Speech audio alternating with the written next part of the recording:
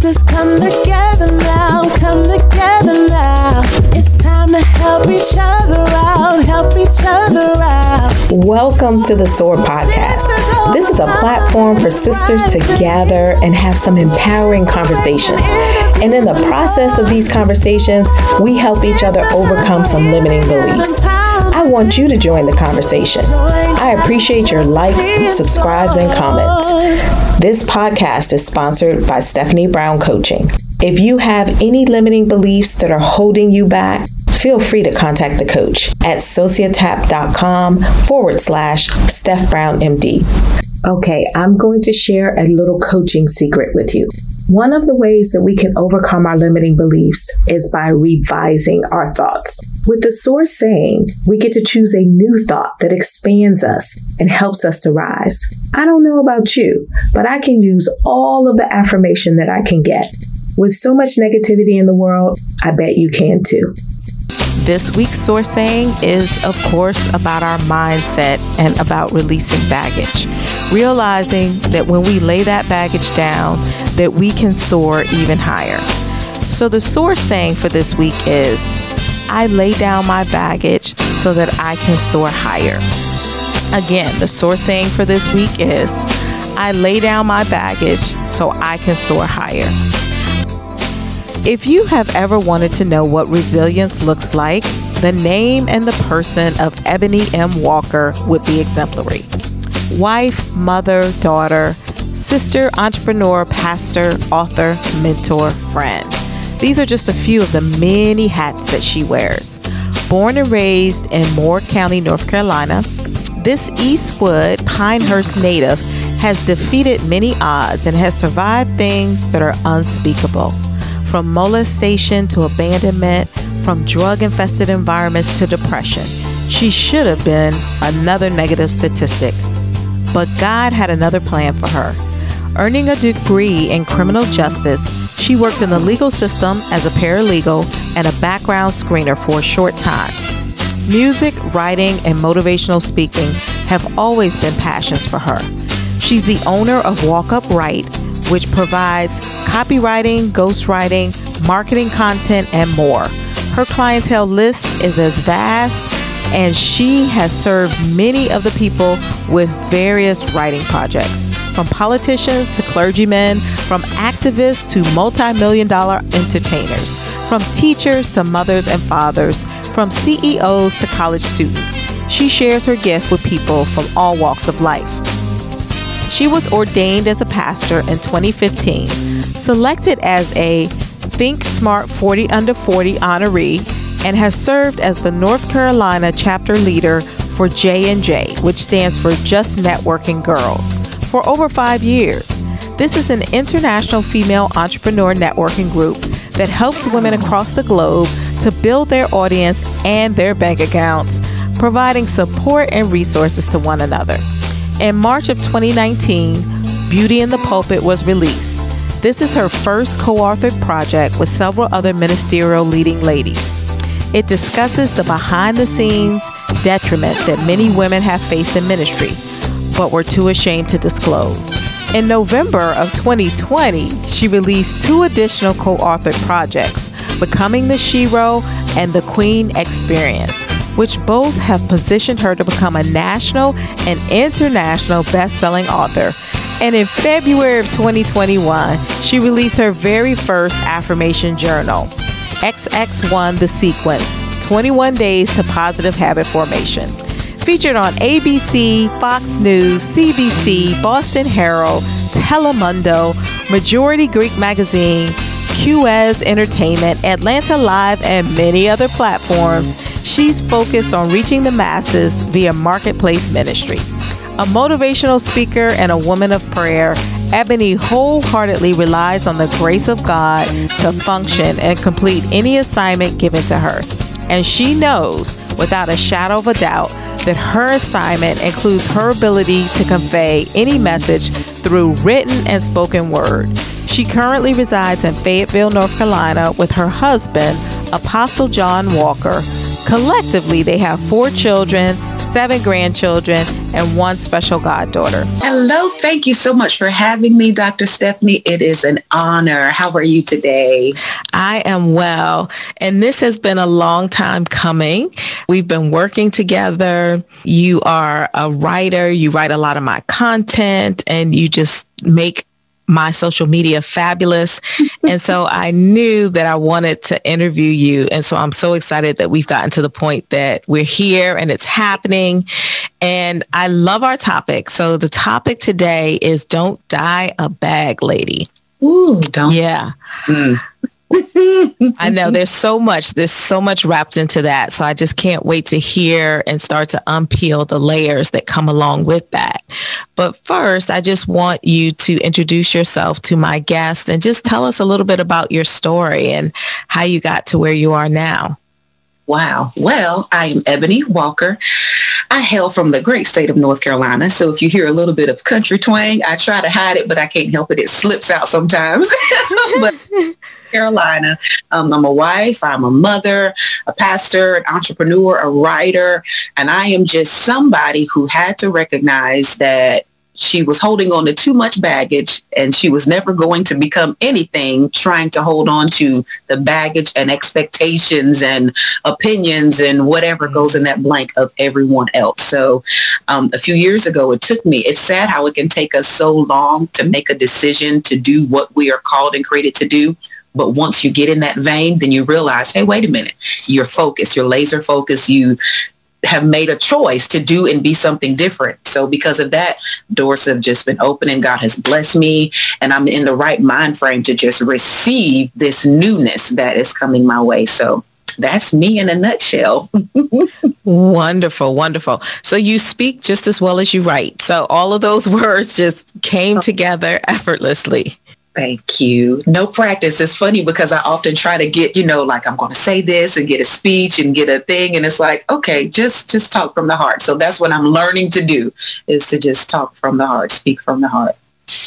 Absolutely. So when I think about Don't Die a Bag Lady, and I know before we started this recording, we were talking about the Erykah Badu song. And that is a song that I will play frequently on this show because it really does speak to a lot of the things that the issues, just kind of letting go of things. So if you had to explain that topic, like if you were given a pitch, and I know you've given this, you've spoken all over the country and I think internationally as well. So if you were giving a pitch for what you're going to say in a keynote by that title, what would that pitch be? Oh goodness, that's a good question. I think that pitch would probably start off with hitting a pain point, asking you, when is the last time you had your back checked up or checked out? And I know that would be a strange way to start a conversation, but I would literally ask, when is the last time that you had a checkup? Have you been carrying things that have messed up your shoulders, your back, your neck? Because in the natural, that does happen when you're holding weight or holding on to extra things. And then I would just correlate that with, well, if you know that in the natural, holding, carrying a book bag, carrying a heavy sack for long periods of time is hurting you, then how do you think your spirit, your soul is handling carrying all of the weight from yesteryear? And going right into it, it's just basically, that this heavy feeling that you are feeling is not just because, oh, well, I'm a little tired, but many of us are literally tired from carrying years upon years of unnecessary mess. So it's let go of that mess, whatever goes in that blank, whatever your mess is. It could be relationship. It could be finances. It could be habits. It could be horrible ways of thinking about yourself. But it's time to let go of those weights because it's some other stuff you need to carry that's going to carry you into your next dimension. I love that. That is very inspirational and very true. One thing that I find, though, is that sometimes when we carry stuff for such a long time, we don't realize it's baggage. We think it's an extra hump on our back, right? We think that we have, morphed into a camel. So we just have this hump and it's just part of who we are. How do you help people realize that it's not a part of who they are, but it's actually some baggage that they can put down? Well, first, you have to be willing to look at your entire situation. I think just because you are used to a thing doesn't mean that that thing is supposed to be a part of your life. It's synonymous with bad relationships or bad eating habits. Okay, you might be used to getting up at 2 and 3 in the morning, eating an ice cream sandwich every night, but after about 2 or 3 weeks, after about a month, you see some extra waste.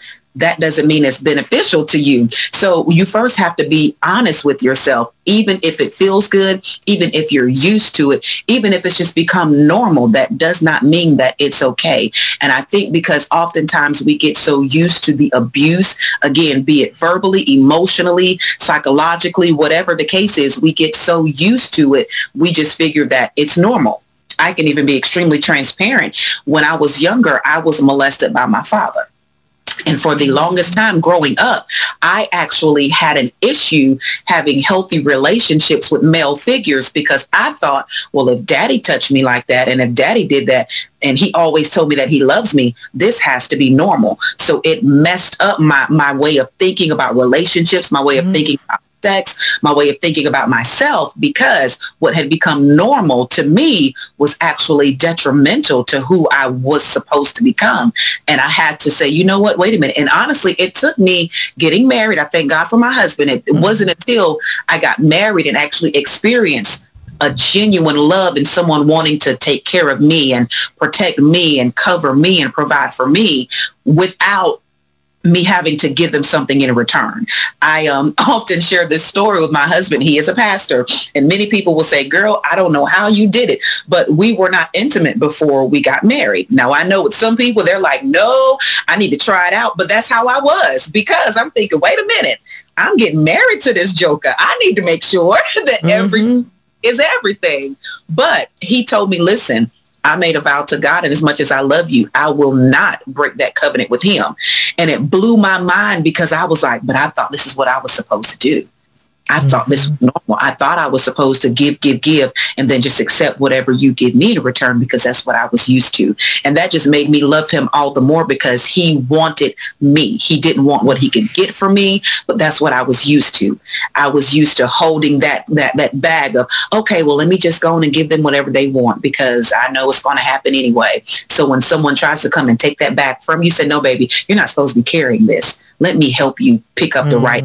And it blew my mind. So to this day, I'm like, people like that really do exist. But other people know that. I just didn't because the bad stuff was normal to me. So people have to, just because it's normal doesn't mean that it's necessary.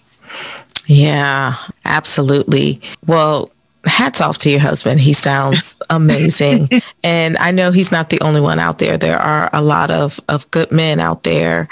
And that was really something really tough that you had to go through. And I know a lot of people who've gone through that have ended up in some really dark places because hurt people will hurt themselves or hurt other people. So I'm sure that there were a lot of that it was a process, right? For you to heal from that and be able to let go of that baggage. Yeah. But what I'm hearing is that other people can help you and show you that what you think you have to carry is not actually yours to carry, and you can put it down. And you have to be willing to let them teach you. I think we get so caught up in this facade because it's especially when you've been hurt, you've been rejected, you've gone through so many different emotional traumas and things of that nature, that when someone who is genuine does come into your life, even if it's not on that relationship tip, just someone who just wants to get to know you and be there for you, you've got to be willing to let them do it. My husband, again, he's a minister, and I never forget a sermon that he preached.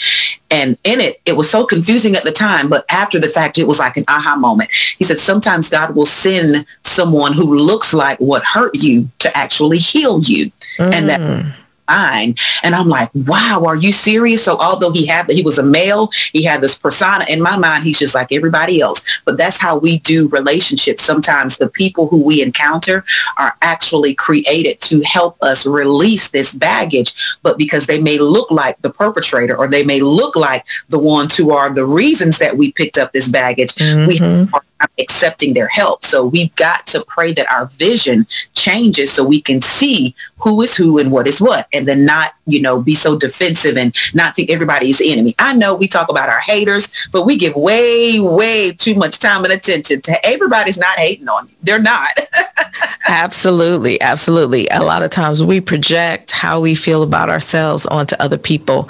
And it's good to have that self-reflection to be able to look and see, well, where is that actually coming from?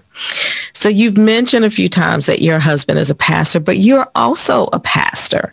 So tell me a little bit about what that journey was like or is like. Goodness, honey, listen, first of all, I want it. And someday I want it.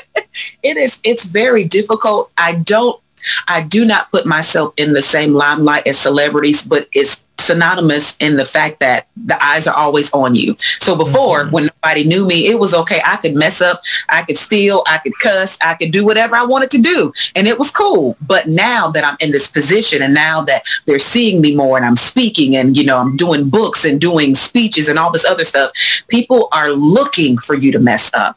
And it can be a very disheartening thing, especially when your heart is in the right place and you know to help people. But I've accepted the fact that there are just some people who will never accept me.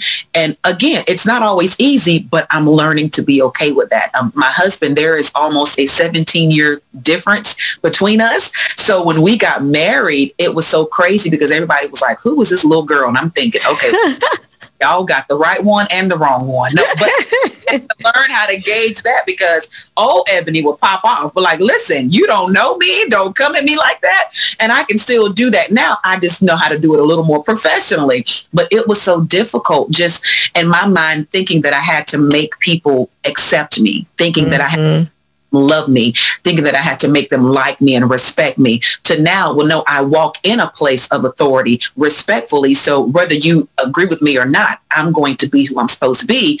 And you either fall in line or you fall back. It just is what it is. So I've learned, even with the whole relationship building thing, I've learned that not every woman wants my husband because I know that's a stigma that they do in the church. Oh, well, so-and-so. Now I've had some battles and I've say some stuff and confront some people, but that's life. It's not just because he's a pastor. That's just life. That's because we're human and people will always test you. But that journey has its good days and it has its bad days, but I'm walking in the calling and the position that I'm supposed to be in. So I just embrace the good with the bad and just keep it moving. Yeah. So are you officially co-pastors or do you have a different role? No, we're officially, my husband, he is an apostle. I am ordained as a pastor, although I don't want to say I hate it because some people will say, well, what do you mean? But I just try to shy away from that. But you can't help who you are at the end of the day. When you are who you are, that is it. We do serve in ministry together. I'm always trying to push him more so in the forefront and you go. But now there's a season where he's like, nope, it's time for you to emerge. It's time for them to hear you. And I'm grateful for that because I've had many other first lady friends who feel overlooked and who feel like they're just pretty face and somebody cute, a trophy wife. So I thank God for my husband because he is always pushing me to be better. And I'm like, no, I'm good where I'm at, sir. I'll just stay over here and be cute and support you and pray for you. But well, it really does. I'm grateful for my husband. If my husband was like some other people, then I wouldn't be in a good spirit about it. But I'm grateful for him. Yeah. It sounds like he has that spiritual maturity to know and to listen and to hear what God is saying and not to be, all in his ego or intimidated by your gifts. Absolutely. And that is one thing that he will often say. And it used to bother me when he would say this. He would say, well, I know who my wife is and it doesn't scare me. And I would be like, well, why are you always saying that? But now understand because I'm like, I'm not trying to be nothing. I'm just chilling. I'm not trying to bother anybody, but I'm so grateful because he lets people know, listen, you're not going to bring division here. We're a unit. We're a team. I know who I am, but I also know who she is and I'm pushing her to be who she is. So I'm grateful. And I think in any marriage, it's vital, be it ministry or otherwise, just that the husband and wife support each other and that hey, listen, I know what I bring to the table. I know what you bring to the table. And when we bring it together, man, we can be powerful, but we're still going to respect each other and our individual gifts so that we can be who we need to be corporately. Absolutely. You mentioned that there's a 17-year age gap. Do you think that with that 17-year age gap, you were looking for a father figure? Oh, yeah. Oh, absolutely. I know without a doubt. It's so funny because when I was younger, when I was dating or doing whatever I thought I was doing, I always attract older guys. And in my mind, it was never intentional, but in here I learned later that it was that looking for that father figure, looking for that man, looking for, because in my mind, guys that were my age, they were just stupid. I didn't want to have nothing to do with them. I mean, I'm 16, 17, 18 years old dating 26, 27, 30-year-old men. And it was like, but why do you keep gravitating to this? Now in my mind, oh, it's because I'm more mature. I'm this, I'm that. But the little girl inside was still looking for something, was still desiring that approval, that protecting, even if it's the expense of being treated less than what I should have been treated. So yeah, I definitely, my husband and I, we joke about that now, because when people say, you know, well, how old are you? And then we laugh, and I'm like, well, yeah, I was minding my business, not being born, and here comes this dude with a driver's license trying to talk to me. So we joke about it all the time, and he's like, but okay, I waited for you. So yeah. But even with him, I often joke because I'm not his first wife. And that was something that was on my list. I always said, Lord, I do not want, it was funny. I gave God my list and he was like, yeah, I didn't want someone who was darker than me for whatever reason. I don't even know why. I didn't want someone who was that much older than me. I didn't want someone who had been married. I did not want a pastor. Did not want somebody who had children. And lo and behold, what did I get? Everything on my list. I was like, what in the world is this, God? But it turned out to be exactly what I needed and what he needed also. That's beautiful. God said, okay, I see your list, but I have another list, right? I have a better list for you. Right. That's awesome. Yes. So you also talked about your books. So I am so curious to know when you realized that you had this gift of writing and when you started writing books.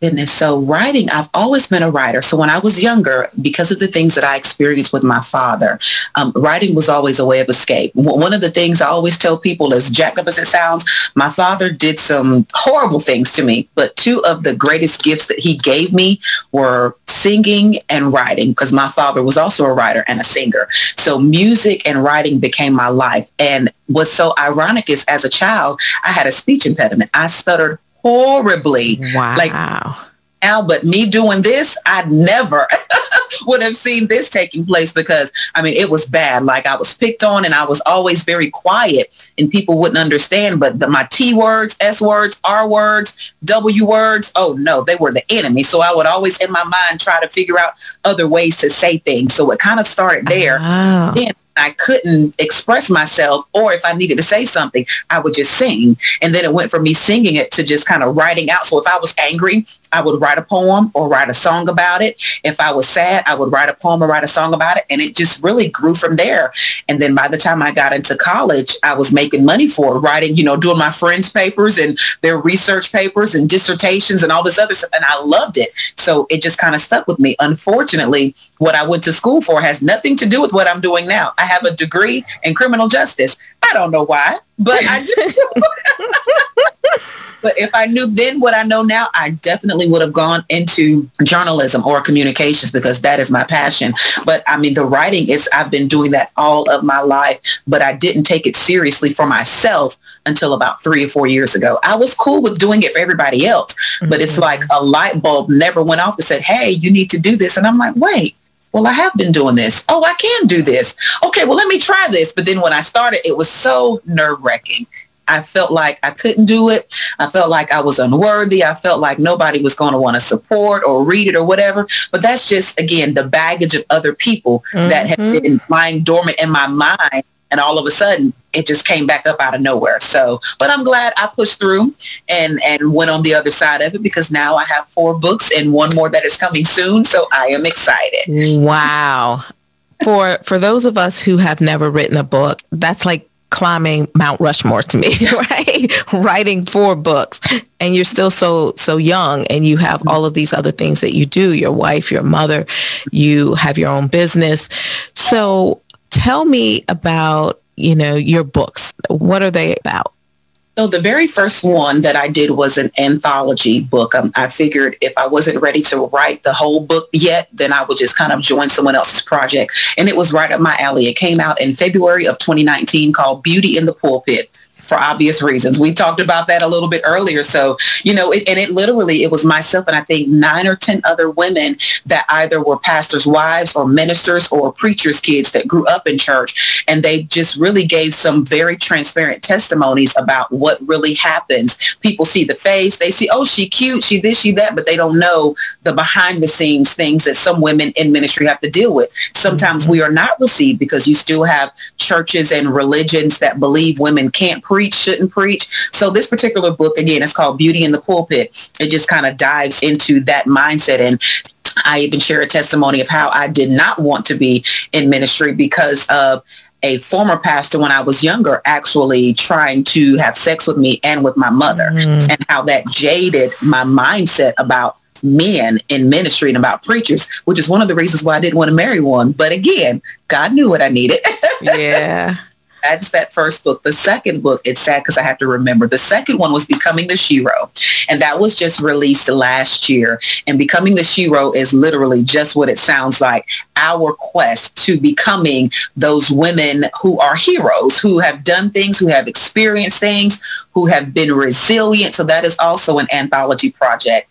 And then the third book is called The Queen Experience, Taking Your Royal Position, which is going from, okay, this is what I did, this is what I went through, but this is who I am, this is who I'm going to be, take it or leave it. So that was that particular book.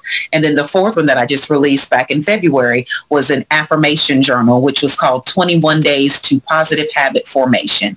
So it's pretty good, pretty good rap so far, but I'm not done yet. I can tell. I hear all that energy and that passion in you that is just waiting to come out. You have blessed so many people already. So when I think about not dying a bag lady, one of the things that we haven't talked about is finances, because, that's one of the images that comes up, just being a bag lady, being homeless. So what would be your message to women who don't want to die a bag lady financially? Oh my goodness. First of all, you've got to learn to respect your money. I know we don't think of it because we feel, okay, well, if I work or if I get paid, it's mine. I can do what I want to do with it. And this is outside of bills. It's outside of, household necessities. You really have to respect your dollar. If you wouldn't let someone else come in and just take over your money and treat it any kind of way, you shouldn't do that either. And I think because a lot of people aren't taught to respect the value of their hard-earned money, then they just feel like, oh, well, I'll get it again. So yeah, girl, this was on sale. I'm not saying, don't indulge at times, but because of overindulgence, that is how we become bag ladies, because we're literally carrying debt.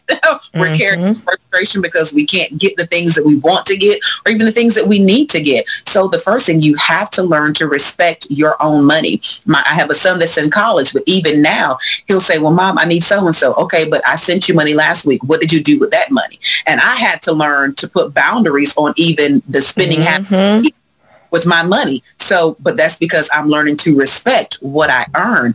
And, people will say, oh, well, you can get more, you can make more, but you never know what's going to happen. This last year has proven that life is inevitable. We can have a plan, have a backup plan, and have a backup to the backup. But you never know what's going to happen. So I know people struggle in finances. They struggle with their credit. They struggle with saving and with budgeting. But you will never learn how to do any of that until you learn how to respect your own money. You have to. So is there a way to help people learn how to respect?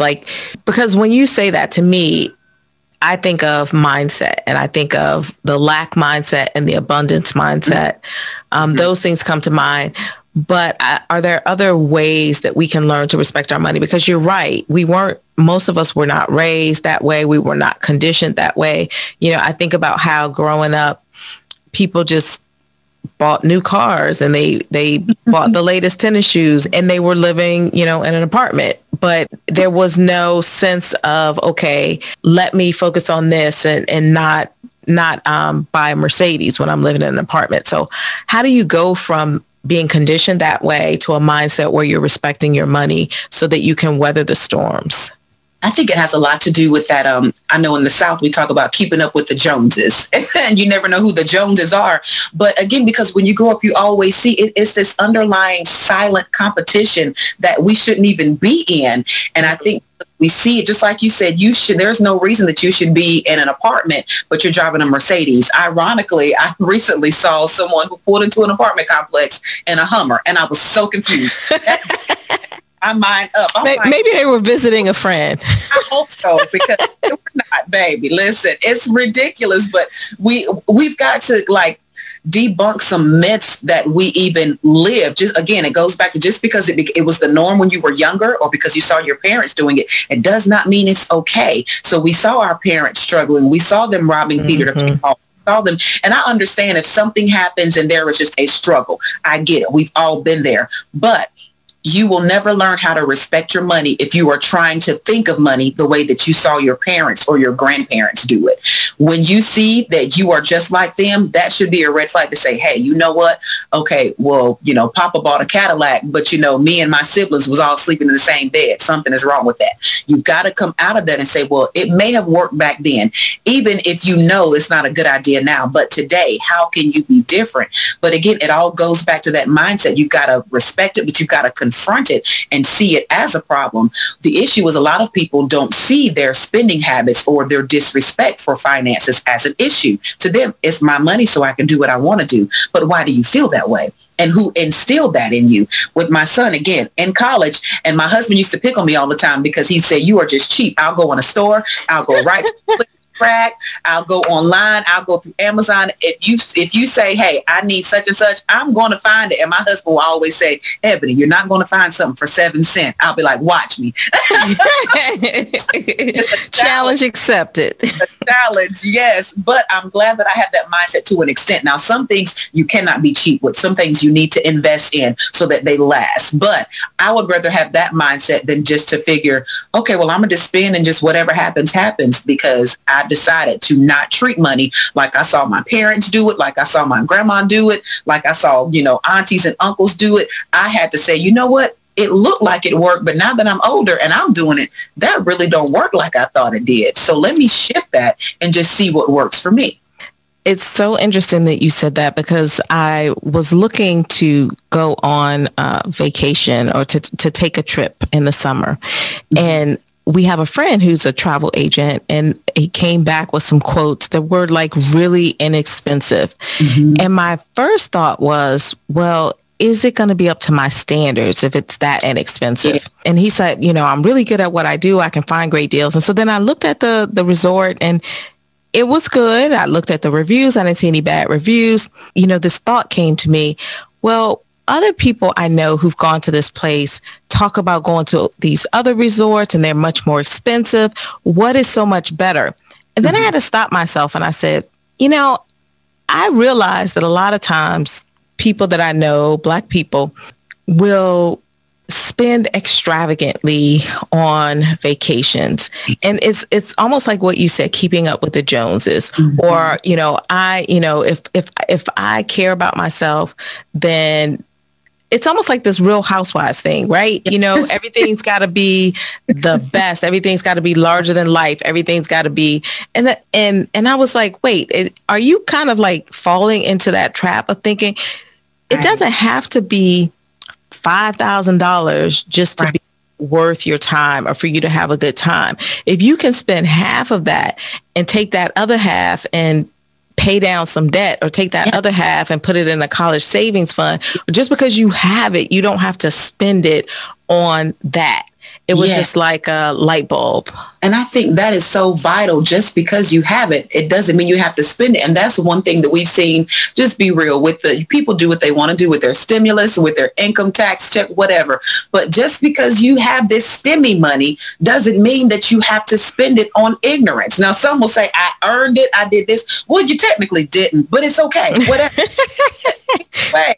Just because you have it, does that mean that, okay, well, now I can go get those shoes? No. Why don't you save it? Why don't you, like you said, pay off some debt? You don't know what's going to happen in the next few months. God forbid we have another shutdown, but start paying attention to what they're saying on the news. And they're talking about, a second strand, a third strand of this or that. Mm-hmm. on some essential items. Look, we can go to the store now and buy disinfectant and buy Clorox and get all this stuff, get water. So go get that stuff now. And even if the world, the country doesn't shut down again, at least you'll have it. It'll be in stock. But we have to get out of this mindset of, oh, okay, well, this money is burning a hole in my pocket, because that's what people will often say. But why is it burning a hole in your pocket? And why is it necessary to spend? Why can't you just see it there and say, oh, good. Okay, well, you know what? I need to get a new set of tires. So let me do that instead of, girl, all this thing on sale. Well, girl, I'm going out of town. Granted, we all need a vacation. I'm going on one for my birthday soon, but it was gifted to me, because truth is, if it wasn't gifted to me, I probably wouldn't be going, because I'm like, well, we got some other stuff. Trey is finishing up college. We got some other little, let me wait. But it was a blessing. So I'm going with a small amount of money to have and enjoy myself. But even with that, why do we just feel like I got it, so I got to spend it? Why can we never think I got it, so let me save, or I got it, so let me invest? Why don't we ever have that mindset? And that is a problem. Absolutely. Absolutely. So we talked about getting rid of baggage by having someone else help you offload it. What are some other ways, once you realize, okay, I've got some baggage, whether it's, we talked about financial or emotional or relationship or whatever, your past, not being able to forgive and heal from past things. So what are some other ways that we can get rid of that baggage so we do not die a bag lady? Something that is not very popular in the Black community: seek a therapist. I am a proponent for it. I am all about mental health awareness, because we have been taught, oh, she is strong, he is strong, they're holding on, they've got it. But deep down inside, this baggage is weighing down on your brain cells. It's messing your mind up. So talk to somebody, even if you don't have someone in your life, a relative, a spouse, a best friend that can help you. Sometimes it's a lot easier to just unload on a complete stranger. Especially because they don't know you, so it's a no judgment zone. You can be free even if you sound crazy. There are trained professionals that will let you be crazy and release all of that, so that you can say, you know what, because sometimes we don't really know how bad we have it until we hear ourselves talk it out. And it's like, oh, well, I do this and I do this and I do that. And then it's like, wait a minute, I did this. I really did that. But you don't know it whenever you're trying to pretend to be something for someone else who knows you. So seek a therapist, like get some help. People I know in the church, you don't need it. You just need to talk to Jesus. Jesus created therapists for a reason. There are therapists and coaches and psychologists and psychiatrists in this world for a reason. Talk to somebody, because only then will you be able to see yourself outside of yourself and then recognize, okay, you know what? I really do need help, and it's okay. It doesn't mean you're crazy. I know the stigma is if I tell a stranger my business, then I'm crazy and I got to be on meds and that has nothing to do with it. Now, if you want to, release all your anger and then go shoot up everybody, then we need to have another conversation. But just for the sake of releasing that baggage, sometimes we don't know how bad the baggage is or how outdated it is. It's just like carrying around a carton of expired milk. You've been holding on to this milk thinking that you're going to use it for a bowl of cereal next year, when that milk expired when you were 7 years old, baby, and you're 50. It's time for you to put that down. But why won't you put it down? Well, you're not going to talk to mama and daddy about it. You're not going to talk to sister and brother about it. So talk to somebody else who can maybe help you see, okay, this is probably why you've been carrying it, and this is why you should no longer carry it. So let me hold that for you. Let me take, and then when you release it, you'll see, I didn't need to carry that. Why have I been carrying that? I don't need that anymore. And then unleash and unload the rest of it. But talk to somebody. Oh my goodness. Stop being ashamed of seeking help, because we all need it. We all absolutely. We all do. And I love what you just said there, that when you talk to a therapist, they can carry it for you. You can give it to them, because as you're talking about how wonderful your husband has been in helping you release the baggage, some people may feel like, well, I don't have anybody like that in my life. But yeah, you can talk to a therapist and they will hold their hands out, and you can take that and put it in their hands and they'll put it aside for you. So I love that. We all have access to somebody who can help us release our baggage. We don't have to carry it. You're not supposed to. But again, we think that we have to. We, in the midst of us trying to be superheroes, we have misidentified the definition of that. So we feel like I've got to put on this facade. I've got to be this person that everybody else wants me to be, instead of just being great at who we are called and created to be. That's a word. Thank you for sharing that. So the last question I wanted to ask you was to tell me a little bit more about your business in terms of what you do for other people. So we talked about your books and your speaking engagements, and also if you have any upcoming speaking engagements, where will you be, and a little bit about that as well. Absolutely. Well, yes. So I am the proud owner, CEO of Walk Upright. Upright is spelled UPWRITE, where I provide ghostwriting, content creation, social media management, literally everything. My motto is, if it must be written, it must be upright. So from speeches to books to ad copy to literally, I've written some of the craziest things. I've had people to reach out to me for me to write their wedding vows. I've had people reach out to me for me to write their breakup, I don't want to be with you anymore letters. Right? When I get these, I'm like, okay, wait a minute. This is not what I signed up for. But I love it because it allows me to be creative in another way. I've had people that have had me to write letters of apology to family members. I've had people that I've had to write letters for, or speeches for inmates who were standing before the parole board trying to get out. Wow. It's crazy. And sometimes I'm like, how do these people find me? Like, where did they come from? Right. But, I'm good with the social media, with the speeches, with the books. But, hey, I need this speech because I've got to stand before the parole board. First of all, how did you find me? Right. But it's amazing. So I've had the chance to really, and I love what I do because my gift, it allows me to help people who, to some, it just may be trivial. Oh, it's just a letter. It's just a this. It's just a that. But there are people who just don't have the know-how to say things the right way. And I love the response of when I create something for others and then they come back to me and they're like, oh my gosh, I read it and it made me cry. And in my mind, I'm thinking, oh, okay. But I'm like, yes, I did what I was supposed to do. So I love it. But Walk Upright has been in existence officially for 3 years this year, but I've been honestly doing this for 6 years. And I was doing it through another platform. Then I had a client to reach out to me and say, hey, wait a minute. Okay, you're doing this, taking appointments through this platform. They're getting a chunk of the money. Why don't you just do this for yourself? And I was like, oh, yeah, duh. So I'm thinking I had missed out on so much money by letting this other, freelancing platform take their lump sum. And then it just really, because again, in my mind, I can't do this. I can't be a business owner. I'll just work behind the scenes for something or for someone else. So, but now Walk Upright is doing very well. I'm grateful for the clientele I have. I get to help some amazing people, including doctors and lawyers and politicians. I even have a couple of former American Idol contestants as clientele. I have a former NBA star. So it's crazy. Like, I get to really encounter some awesome people. And I'm always like, Lord, how did they find me? Then I'm like, well, you know what? Never mind. That's none of my business. Thank you. Yeah, your anointing precedes you. And I almost forgot to ask you the question that I ask everybody on SOAR is, what limiting beliefs? And you've talked about some of them, but is there any other limiting beliefs that you had to overcome in order to start your business? Goodness, yes. I had to stop believing that I was not smart enough. I had to stop believing that a little Black girl from my little city where I'm from could be anything other than just a wife and a mom. I had to understand that I was just more than a wife and a mom, because for so many years I hid behind that.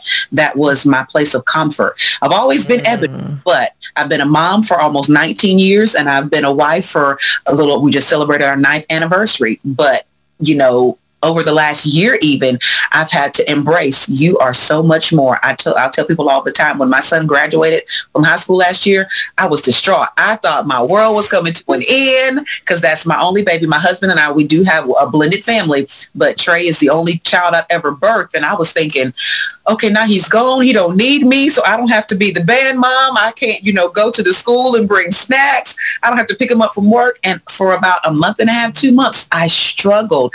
But it was then that my business started to open up, because I'm like, wait a minute, but now I have time. Now I can do this. Now, and my husband is a truck driver, so he is always on the road. So it's like, okay, my husband's not here. My child is not here. What am I going to do? And God was like, you going to do this business I gave you. That's what you're going to do. So that was my limiting belief. I had to recognize and accept that I am more than just somebody's wife and more than just somebody's mama. And I am worthy of it. And in fact, because of the city, the little town that I come from, I am proof that good things do come out of that place. I love that one. I really love that. That really resonated with me. And how can we reach you if we want to get a letter written, or if we want to hire you for other services, write our book? How can we reach you? Absolutely. So my website is www.walkupright.com. That's walk, W-A-L-K, upright, U-P-W-R-I-T-E.com. You can find me on social media. You can find me on Instagram, Facebook. I'm not on Twitter because I don't prefer Twitter, but you can find me at least there. And even if you're interested in speaking engagements or purchasing a book, I do have a Linktree page that will take you to all that I have going on or what's available. And that is linktr.ee/Ebony Walker. And you can find me there for everything.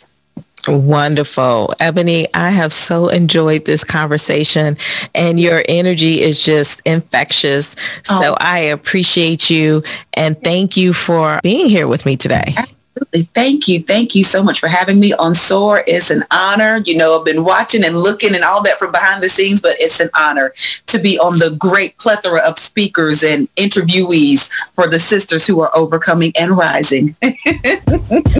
Thanks for conquering those limiting beliefs on another episode of the SOAR podcast. If you want to reach out to my guest, just check out the show notes and all of the contact information is there. If you want more information about Stephanie Brown Coaching, go to www.stephaniebrowncoaching.com. And I'm sure you're already following the SOAR podcast Instagram page. But if not, just go to IG and type in Sisters Overcoming and Rising, all one word. Goodbye for now.